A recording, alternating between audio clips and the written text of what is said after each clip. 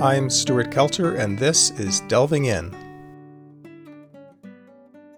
Today's guest, Carl Safina, is a world-renowned ecologist and conservationist, award-winning writer and professor, political activist, and visionary. He has won numerous awards for his work, including the MacArthur Genius Prize and National Science Foundation fellowships. Audubon magazine named Carl Safina among its 100 notable conservationists of the 20th century. Utne Reader listed him among 25 visionaries changing the world. His lyrically inspirational writing has appeared in major newspapers and magazines, and his many books include the New York Times bestseller, Beyond Words, What Animals Think and Feel. He hosted the PBS series Saving the Ocean and is founding president of the not-for-profit Safina Center. His most recent TED Talk received 1 million views in its first month. His latest book, Alfie and Me, What Owls Know, What Humans Believe, is the subject of today's interview. Carl, welcome to Delving In. Thank you so much for having me. It's really fun to be with you. First of all, I want to thank you for joining us. I'm honored and humbled to have this opportunity for this conversation. And in your latest book, Alfie and Me, What Owls Know, What Humans Believe, you weave together an intimate, beautifully articulated, and heartwarming portrait of an interspecies relationship between you and Alfie the screech owl, with philosophical explorations of what it means to be human, connected to and reverential toward nature, rather than in a stance of opposition and exploitation. Clearly, your life's work has succeeded in helping to mobilize people who, like you, are alarmed by the direction the world is going in. Just as clearly, the world needs much more of that mobilization. So before we launch into all that, tell us first how you hone the ability to pay close attention to, communicate with, and deeply appreciate the natural world, starting, I think, with the birds and fish of your childhood in Brooklyn. Yeah, I don't know exactly how to answer that question really directly. How did I hone the ability? I've just always been fascinated by, and I have a lot of experience watching and interacting with non-human animals. When I was a very small boy, I had a flock of homing pigeons that I raised. I got into falconry when I was in my adolescence. I studied birds of prey and worked on some conservation projects, did a lot of bird banding. For about 10 years, I mostly made a living studying the behavior of seabirds.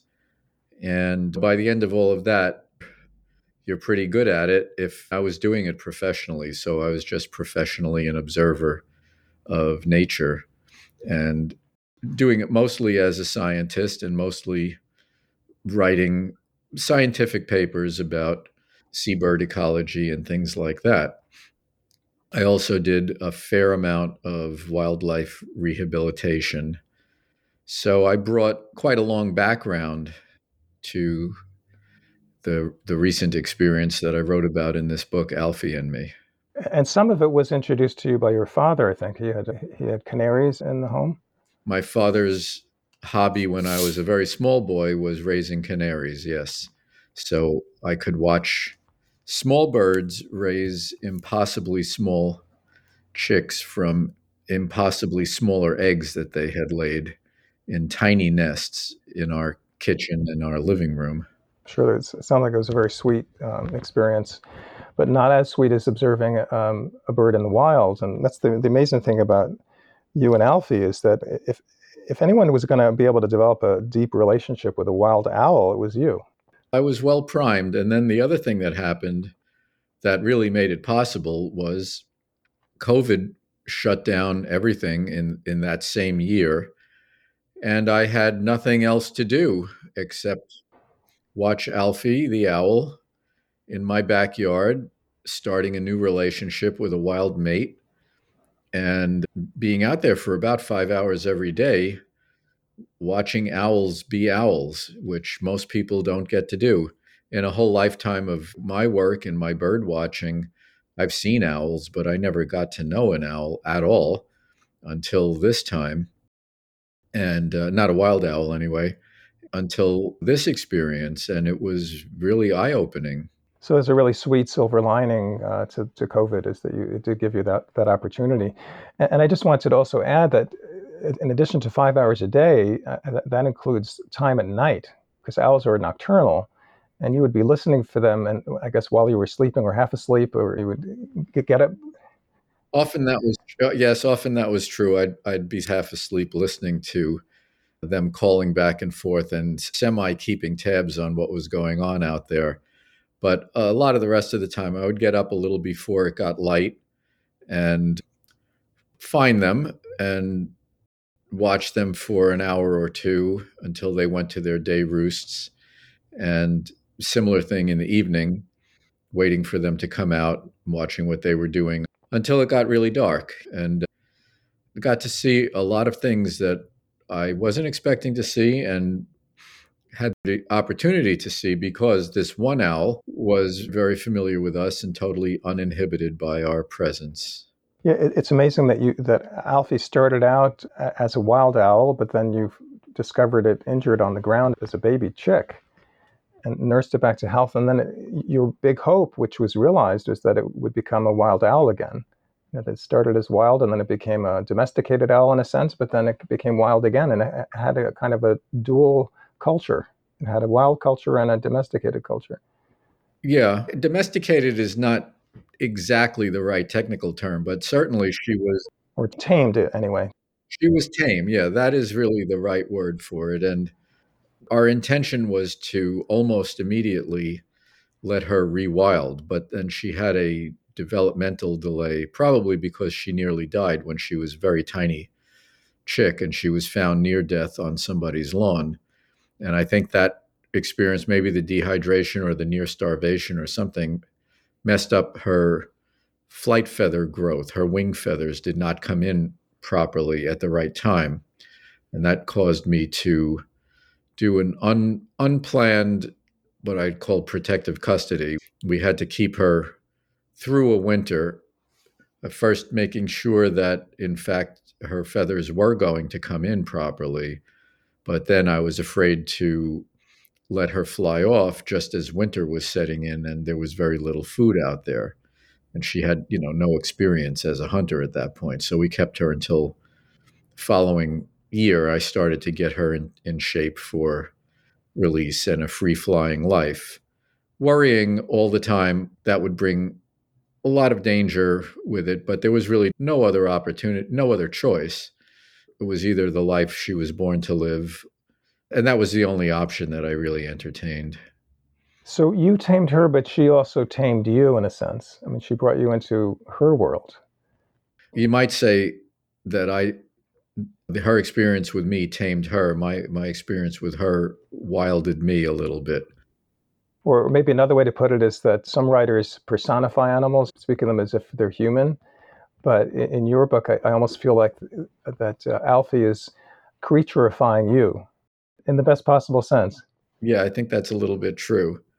And I felt like she was a portal through which I saw much more about the rest of the living world than I knew before, which was surprising to me because I already was very well oriented toward other creatures. I had spent lots and lots of time with other creatures and studying them. And yet I watch these owls and how relational they are, how relational she was with me, how she was with her wild mate, with her own youngsters. These relationships developed slowly with her wild mate. There was nothing stereotypical about it. At first, she was mistrusting, and then they got to be much more comfortable with one another. And he started bringing her gifts of food, which is the normal thing for them as well as for us, I guess you could say. And she did not accept them at first. And then she did some of the time. And then she did all of the time. And then she started to eagerly look forward to his appearance out of the woods in the early evening. And all of that subtlety and all of that nuance is not what I was expecting, oddly enough. And that made me wonder, why are we so disconnected from the world when that world is here all the time? But as you say, it took COVID in a sense to give you the time to be totally patient with the unfolding of this process. Yeah, I don't think I would have I wouldn't have noted I would have it would have been impossible for me to notice most of these things if I was gone as I would have been if that was a normal year. I had a lot of travel on my calendar. I had all kinds of stuff on the calendar that would have kept me away, but I was very present, and that made a huge difference. So, in your book, you go back and forth between your experiences with Alfie and what the latest development, in a sense, with her, with philosophical reflections about the relationship between humans and the natural world. So, early in the book, you ask, why do we happen to have a strained relationship with the natural world? And other cultures throughout time and across the globe have seen things differently.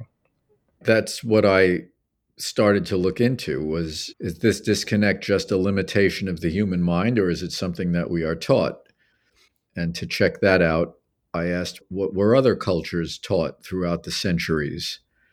And what I found was that basically all the other cultures, the big cultural realms, in which I mean indigenous peoples, the South Asian Dharmic religions, the East Asian philosophies, they all saw the world as a place full of relationships. They all saw humans in a network of relatedness to the family of life. They saw the world as sacred. They saw other living things as having souls and being equivalently valuable in the world, and the human place in the world to maintain and not upset the balances that keep the world together. But in the West, a totally different, totally outlying idea took hold, which was that only humans matter in the world, that rather than the wholeness of the world, there is a duality between the ideal and the real, that we can contemplate the ideal with our minds, and so we should only focus on this ideal realm, which was hypothesized by Plato to exist, but outside of space and time. And that he said that only humans have souls, and that our souls are yearning to get back to that ideal place when we die. And that the world is not a nice place. It's full of suffering. It's a profane place. And then Aristotle created a hierarchy that put humans at the top, and everything else really didn't matter much, didn't have much value, except it was here to serve our desires. And this became basically the basis of Western thought and the Western religions. Matter of faith that only humans matter in the world. And I think that this has been the founding idea of Western thought and its worst idea, and responsible for most of the destruction that we blithely engage in without really putting much value on the consequences of our actions or the coming generations. You write that the great blindness of the West is to grope the world as inventory. The great wisdom of the indigenous mind is to understand the world as relationships. Yes, I think that is really the big difference there. Yeah, we just see the world as inventory. Basically, raw material for people is the only reason the world is here, according to that view. So I would imagine, as an ecologist, long before you met Alfie, that you would feel some alienation from Western culture and values. Not all of it, but the aspects that you've just been talking about. And there's a kind of heartbreaking aspect to it. And I just wonder how you keep going. How do you keep your hope going? Well, that's maybe three different kinds of observations, but I will, I guess I will say yes. And how do I keep my hope going? When I was in high school, the first Earth Day happened when I was 15 years old. We were in the thick of lots of environmental problems, very dirty air, rivers catching fire, terrible pesticides and chemicals that were causing many birds to disappear. This is how I grew up.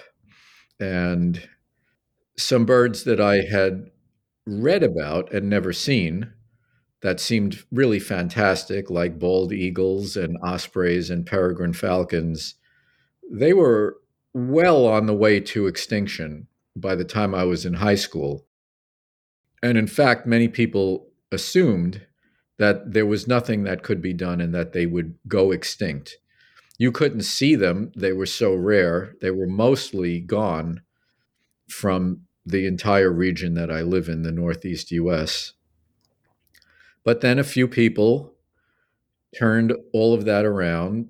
They managed to use the courts to get DDT and some of the other terrible pesticides banned. Other people created the Clean Air Act, the Clean Water Act, the Endangered Species Act. And for those problems in the United States, there has been a tremendous turnaround. So these birds that I despaired that I would never see, they are really pretty common right now. The ospreys are where I live, they are extremely common, and it's just fantastic to see them all the time. Bald eagles are no longer very rare. Peregrine falcons are no longer very rare. Most of these things have come off the endangered species list because the Endangered Species Act did its job. And so what we know is we know many of the things that could be done, and we know that when people do the right things, the resilience of the living world kicks in. And all of that gives me a lot of hope. And the other thing is that I don't feel like I can justify indulging in any sort of personal despair because I live a very privileged life. I have a lot of options. I have the ability to try to work on these things and contribute a little bit toward orienting people and ideas in maybe a better direction. And that's what I should be doing. I've also been many places in the world where I've seen a lot of people who have no options and are really stuck in terrible circumstances. And when things get really bad for me, I can go have a glass of wine or go get some ice cream. I can't really, as I said, I can't justify wallowing in any kind of woe is me sort of feeling about how terrible things are when I have the great privilege of trying to help create some of the solutions. And I have done a fair amount of that when I worked on fisheries issues, the depletion of our oceans. We managed to create and get Congress to pass a thing called the Sustainable Fisheries Act. And there are millions more fish in coastal US waters now than there were in the 1990s. That's my answer to how do I stay hopeful. It is a lot of these things are in fact heartbreaking. They are. And it can be depressing at times, but I don't really feel like there's any reasonable option for me other than to continue to try to do my best work. I think it's helpful to hear that not everything is going in a negative direction, that sometimes things get turned around. I know the ozone hole was addressed successfully, for instance. Yes, that's a very good one. That's a very important point. If you don't mind, I'd like to model this interview after your book in the sense that we can go back and forth between talking about Alfie and talking about these philosophical ideas. And so the next thing I wanted to ask you about Alfie is that your adoption of her meant not just a relationship with you and your wife, Patricia, but also with your dogs, Chula, Jude, and later a new dog, Katie. And it's wonderful and amazing how you created such trust and safety that you could trust that your dogs wouldn't try to attack Alfie, and also Alfie could be relaxed around them. It's really almost like the biblical lion, the lamb lying down with the lion. We have created quite the peaceable kingdom here, I have to say, and it's really a beautiful thing.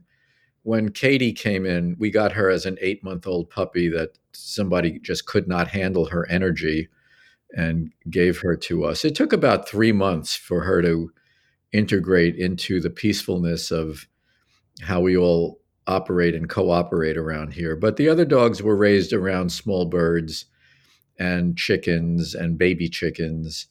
And I found it remarkably easy to get them to be completely non-aggressive to small birds to the point where they just, they're over it. Like the chickens are completely beside the point to them. And we all operate that way. A very interesting aspect of that is that Alfie the owl was raised around two of our dogs, and then Katie came in a little bit later. She was, to her, the dogs were just matter of fact. But when a friend of ours came with her dog, a strange dog, Alfie completely freaked out. She was terrified of that dog. That's how much recognition and individual recognition she felt. And this is part of her relationality, is that she knows who she's with. She knows us as individuals, and knowing who you're with is what makes us individuals.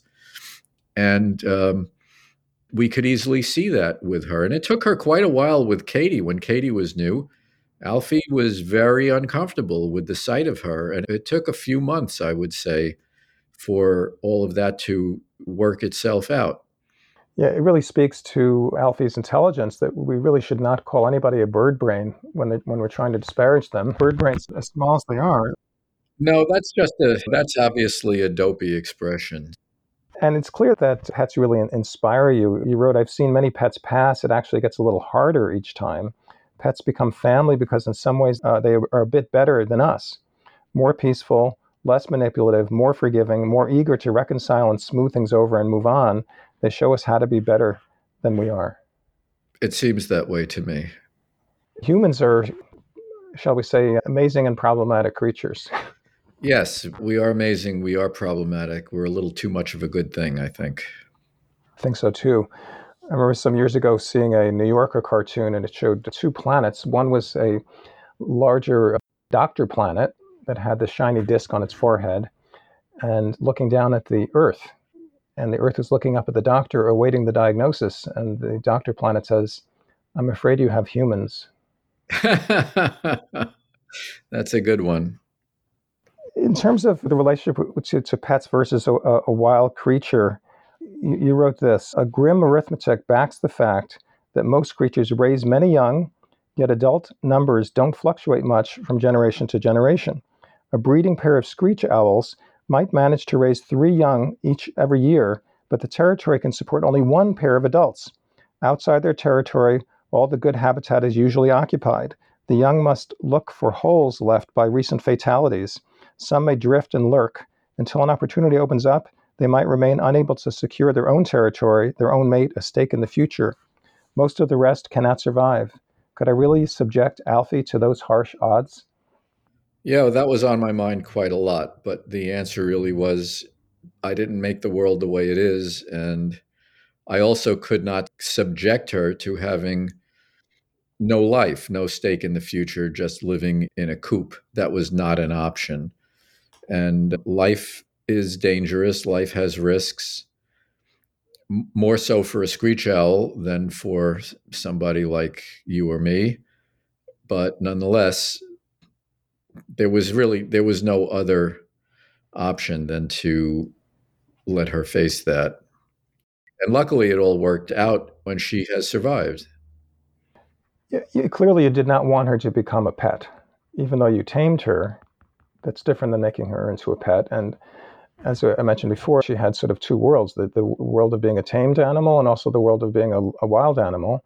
And you had the privilege of having a window into the wild animal part of her.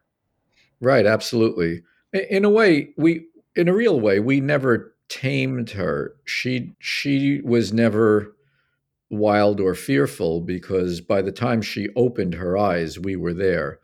So we were just always part of her world, and she never had any fear of us.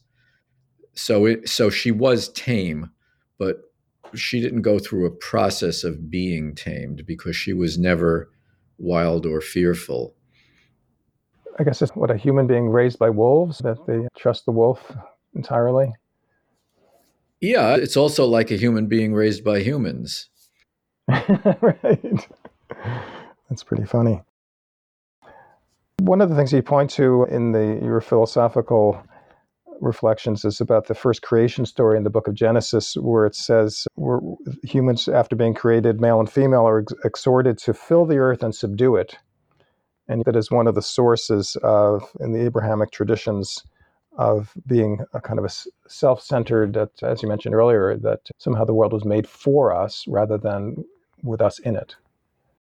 Yeah, I think that is a source of that valuation, and that story and that ethic is a source of a lot of our disconnect and alienation, self alienation from the world, to see the world that way.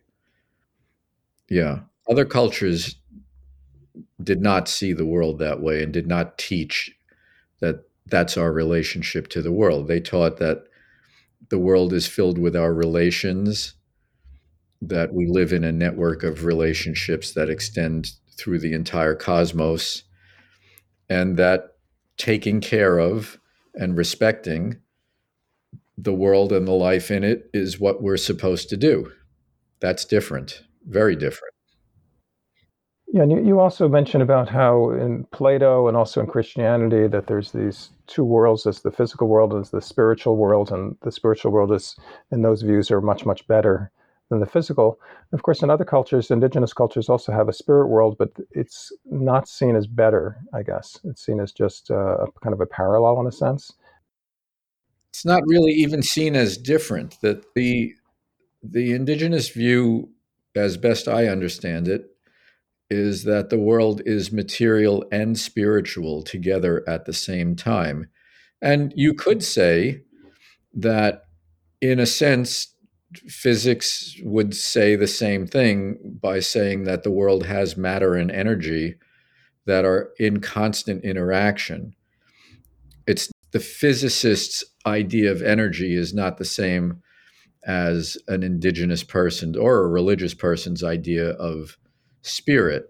But if you think of spirit as a non material part of the world, and then there's a material part of the world, and they're all together at the same time, then that's a lot closer to what the indigenous view is, that it's all together in the world at the same time. It's all sacred. There's not this duality, there is not a split between them.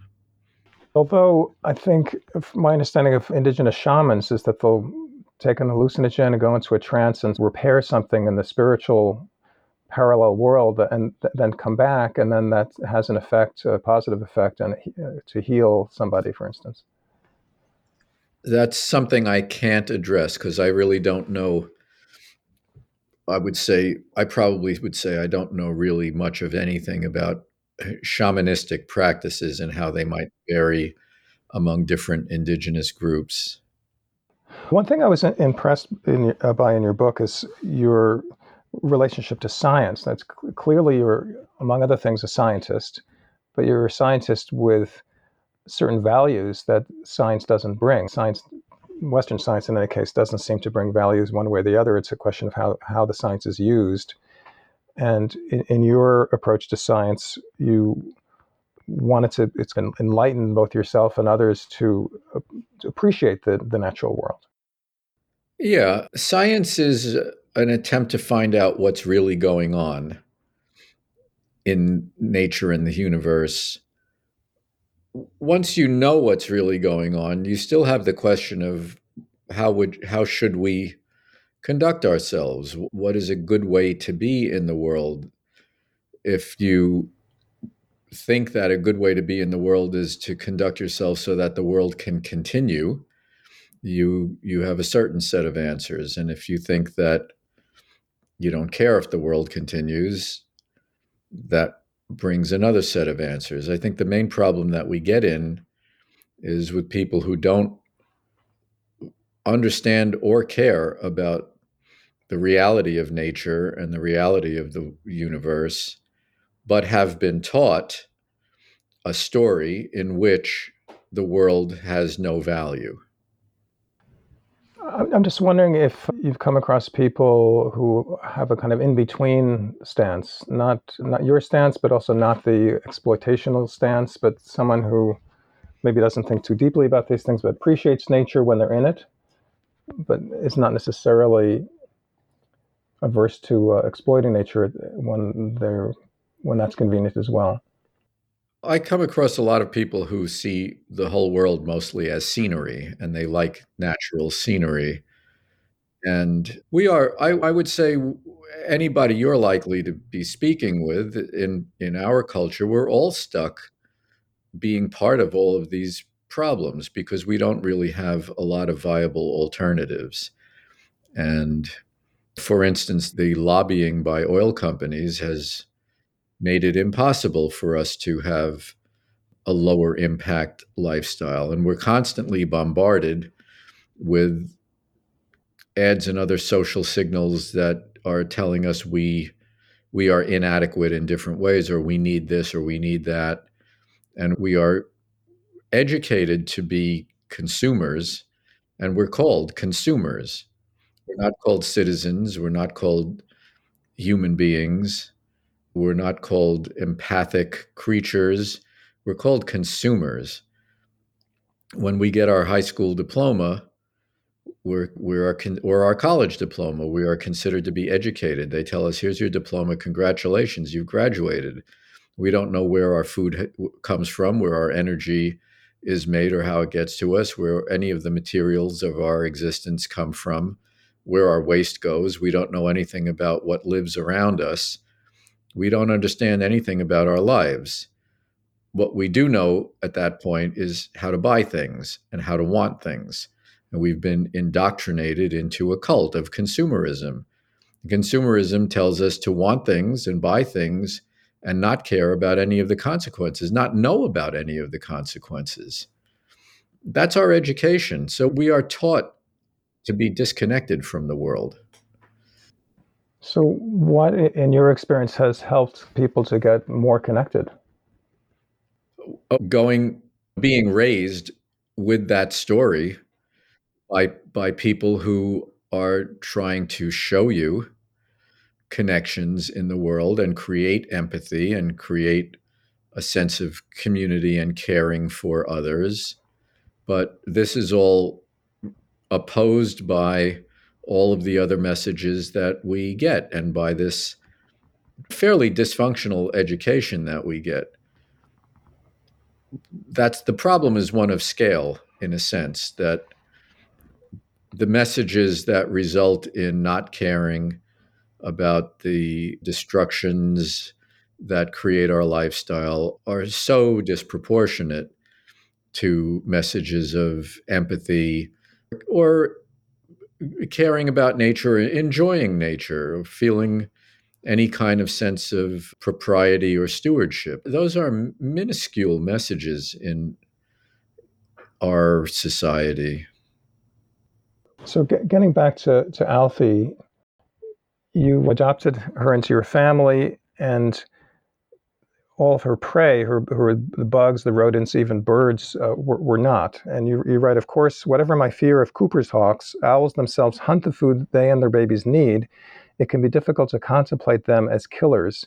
Yet on the planet where plants make and animals take, this fraud and awful give and get has worked through the ages, creating the quickened beauties we see. For that matter, it has created us. Our way is no improvement over the talon and the beak, to say the least. Our rapaciousness has no competition.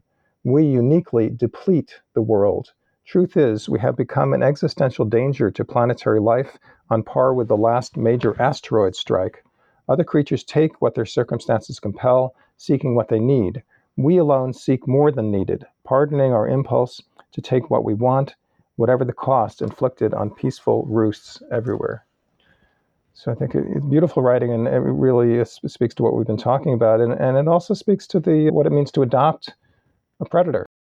You don't have that much empathy for what she's catching for herself and her eventually her kids. I do and I don't. It's not that I don't care, and it's not that I don't think about it. It's just that it's demonstrated itself, despite certain awful aspects of it, it has demonstrated itself to work for hundreds of millions of years. Our way of living has demonstrated its destructiveness over just the last few centuries, since you can just go back a couple of hundred years since the Industrial Revolution, for instance, when all of this stuff really accelerated. It can't continue like this. We cannot continue having record breaking temperatures and yellow skies filled with smoke. That cannot continue. It will we will either fix it, or it will destroy us. We will destroy ourselves, or we will fix it. Those are the two choices that we have. Yeah, I think when I was reading your book, I was thinking that part of the reason for human success is that we did not want to be as vulnerable as the paragraph I just read would portend for people. Until pretty recently, people died at very young ages from diseases or from starvation. We didn't live in comfortable shelters. It's really very recent that civilization gave us what seems like a much safer and more comfortable life. And that takes on a life of its own. It's hard to pass on that when the alternatives is to be very much more vulnerable. So it's a kind of a double-edged sword. On the one hand, we're way more comfortable. On the other hand, we're in way more danger. I don't quite see it that way. There were hunter gatherer groups that fought to the death to maintain their way of life. They found a lot of meaning in how they lived. And this idea that their lives were all terrible is not borne out by what they had to say and what they showed about the value of their way of life. They found tremendous meaning in their way of life.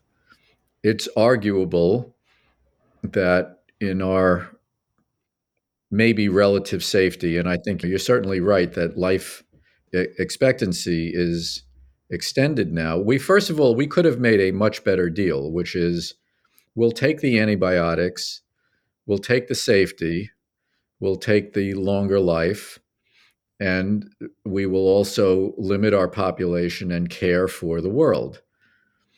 That's a pretty easy equation that we passed on or refuse to this day. And the other thing is that these shortened, dangerous lives, we have nuclear bombs aimed at us at all times. We have wars erupting for absolutely no good reason. In the 20th century alone, the most civilized people in the world killed about 150 million other civilized people, mostly on their own continent. So, how big an improvement is all of this over being a hunter gatherer who sees the world as a sacred place? It's just that I think we have a failure of imagination because we think that getting in our cars and sitting on our couches watching television is a big improvement. And I'm not sure that's true. So I would imagine you wouldn't resonate to the phrase putting the genie back in the bottle because you wouldn't see it as a genie at all.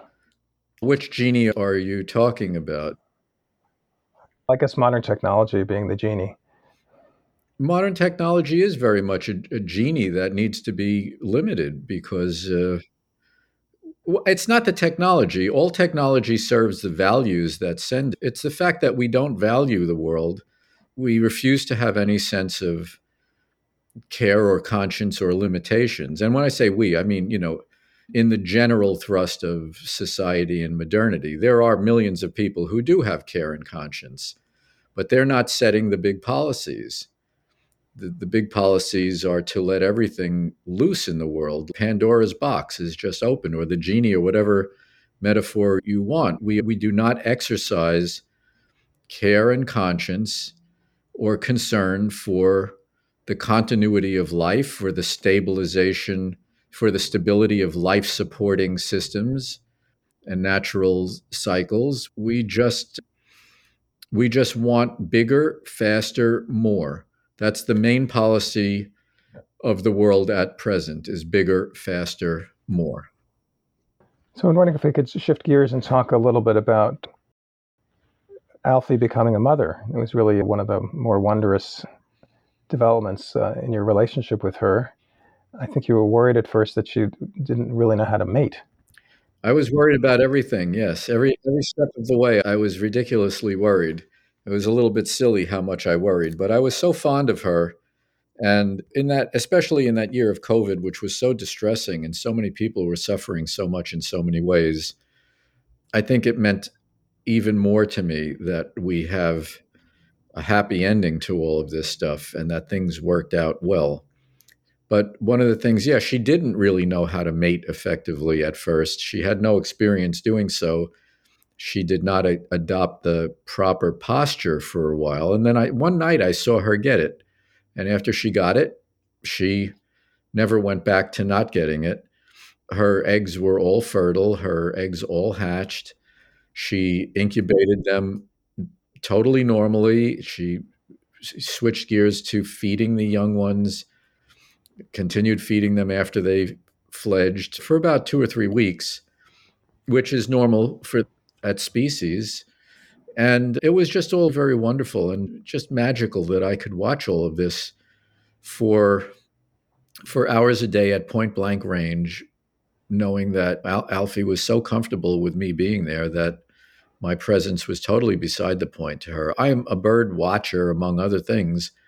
I've seen quite a few owls, but I never got to know a wild owl before, and I never got to just sit there watching them while they did their the entire cycle of procreation. It was just fantastic.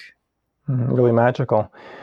And it did sound like you were just a little bit nervous about peering into her nest, that you were worried that if you did it while she was in the vicinity, that you might object, even though she trusted you completely.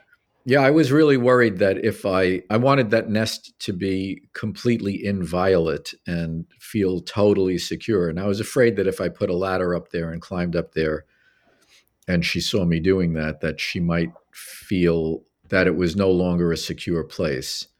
But that turned out not to be a problem. And I realized that she would come out at dusk and go to the bird bath, and I'd have about 5 minutes to go check on what was happening in the nest, which I did a few times. I saw that she had eggs. I saw that the eggs hatched. I saw the babies were growing well. And then their little heads started peeking out of the nest, and they came out eventually, just all according to the way it can go when everything goes well. And I think it was Patricia who came up with the name for the children. And for some reason, they weren't individually named, right? It was a collective. Yeah, the first night when the first one came out, I gave it a little nickname, but immediately I realized I couldn't tell them apart. They all looked like little fluffy clouds. And I said that to Patricia. I said, I'd like to name them, but I can't tell them apart. She said, why don't we just give them all one collective name? We can call them the Who. She just came up with that right off the top of her head. So I thought that was adorably cute. And we called them the Who. Yeah, it's definitely an adorable name. And the other thing I want to ask you about was your understanding of Alfie's language. This is really, I think, a remarkable thing that you described. That, of course, some birds can imitate human speech, but that's not what you're talking about. But you were able to tell the difference between her calls and cries, somewhat analogously to a parent of a human baby understanding the difference between babies' cries. There's no words yet, but yet there is clear meaning. That's a good analogy. If you look at any field guide, it says that eastern screech owls have two calls. But there's two things about that. One is that they have more than two calls, they have maybe five different calls. And the other is that what they mean by those calls can vary a lot depending on the context. She can, for instance, use the same call at a loud volume to mean, I'm here, where are you? I'm here, where are you? And she can be looking for her mate or sometimes me. If she's doing that, for instance, right at dawn, and I happen to open the window and call back to her, she stops calling right away because she's gotten an answer to her question, where are you? The answer is, I'm here. And that's what she wants to know. She wants to know, are we all okay? Are we all together? And if so, I'm going to sleep. And then there are other calls that they use to just keep tabs on each other as they're moving around in the forest at night. I've never heard those calls before. I've never seen them described in any bird guide, but they were using them quite regularly.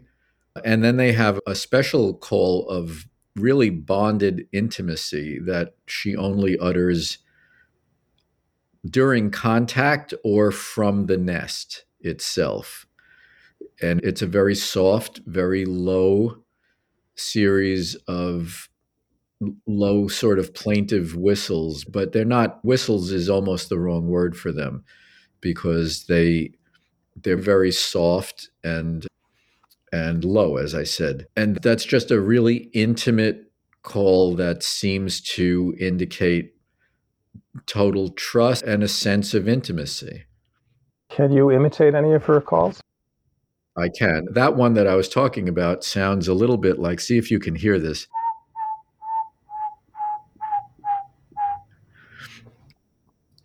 There's one called a tremolo or a trill. Let me see if I can do that. I can't always do it.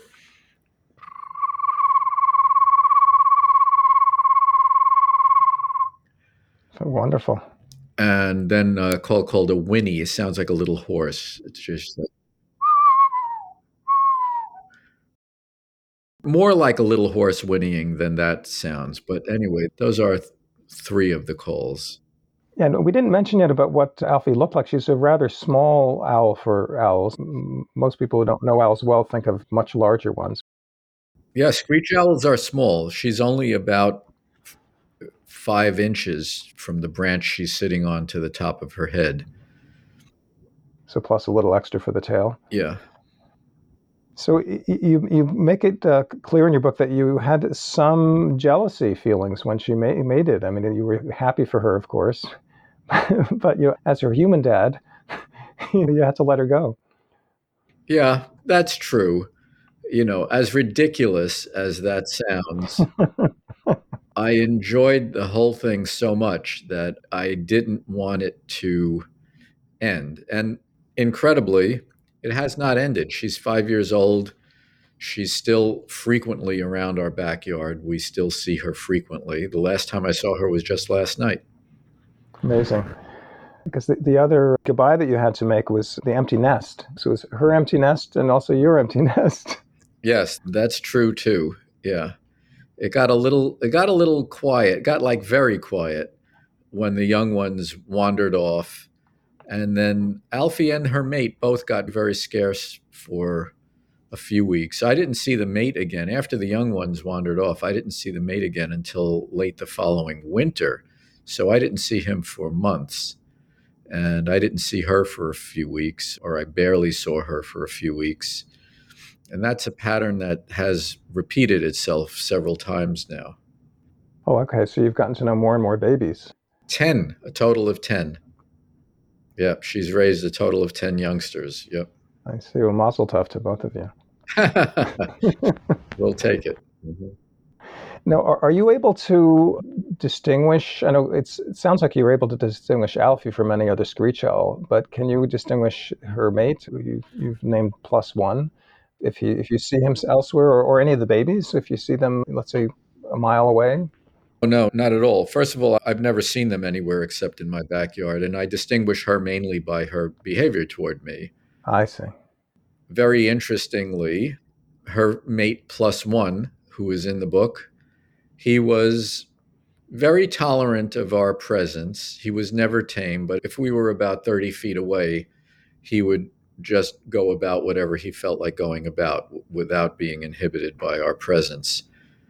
He came back a second year. He did not return in the third year. And in the fourth year, which was just this past summer, she had a new mate who seemed to be a young male who had wandered into a territory that gave him an opening, his big shot at life.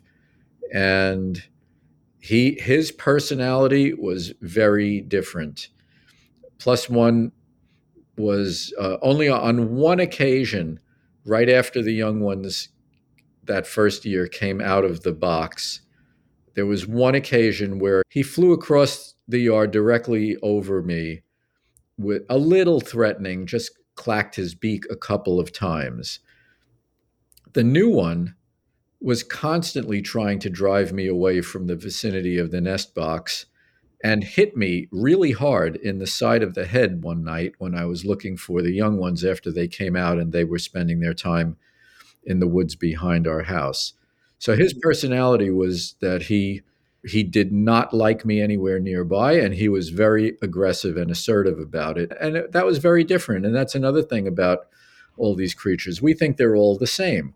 We think one owl is the same as the other, or one male is the same as the other, and they all have different personalities that we never really get a chance to see. So it sounds like you were able to partially tame plus one, or maybe he was, for whatever personality reason, willing to do that. I think the technical term would be he was habituated. He was just, Yeah, yeah. he seemed to be taking some cues from her that if she wasn't afraid of us, we were probably not dangerous. And whereas with Alfie, we could walk right up to her or she might land right next to us. With him, as I said, if we were 20 or 30 feet away, he would just do his thing. But he never wanted us to be right near him. And he was never what I would call tame. He was just what I would call maybe tolerant. And Alfie would actually land on your hand. Yes, sometimes. I don't quite remember this, but a friend of mine says that he was here talking to me one night and we were sitting on the deck and he looked away for a moment. When he looked back, Alfie was on my shoulder. I don't quite remember that incident, but he does remember that very, very well. Yeah, and in your book, you really marvel at the silent flight that owls, and Alfie in particular, are capable of. They just suddenly appear and disappear with no auditory warning whatsoever. No, their flight is startlingly silent because if they fly right across your field of vision, right in front of your face, you can't hear anything. And when her new mate hit me in the side of the head, I had no inkling that he was coming. He just suddenly struck me. It was very startling. That really rattled me, I have to say. It's But fortunate they're small birds, or it might it's have been fortunate really. that there's, I thought that immediately at the time. It's a good thing that these are small owls. Otherwise, that could have not ended well at all for me. Speaking of ending well, do you suspect that plus one has met his maker?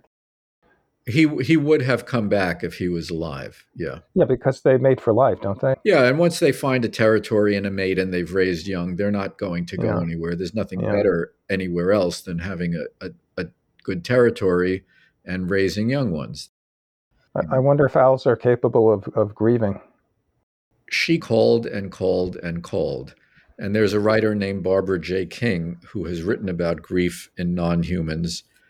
And she has I think, a very good defining way of saying whether you can tell if another animal is grieving. And that is if they are expending energy looking for a lost one and going off their routine, like off their appetite or leaving their territory for a time or things like that, which other animals do. And maybe not all the time, and certainly not all other animals. But yeah, there seems to be, what is grief for us? Grief is we're really missing somebody that we loved, or even a non-human like a dog that was important to us, and we are really missing them. That's what grief is, and I think that some of these other animals have an experience that is either identical or very similar to that. So in your book, you don't talk about death very much, but you talk a little bit, and you write, we think that death is a mystery, but the mystery is life. And look at us. Out of the vast non-living universe, for some brief spark, and against all odds, we live. That succession of sparks has been sufficient to let life persist, to proliferate, to sense, to wonder, to love. The most important question is not what will happen after death, but what will happen after birth. Yeah, I think that is the most important question. I've tried to make the most of my life and my time here. That seems to make the difference.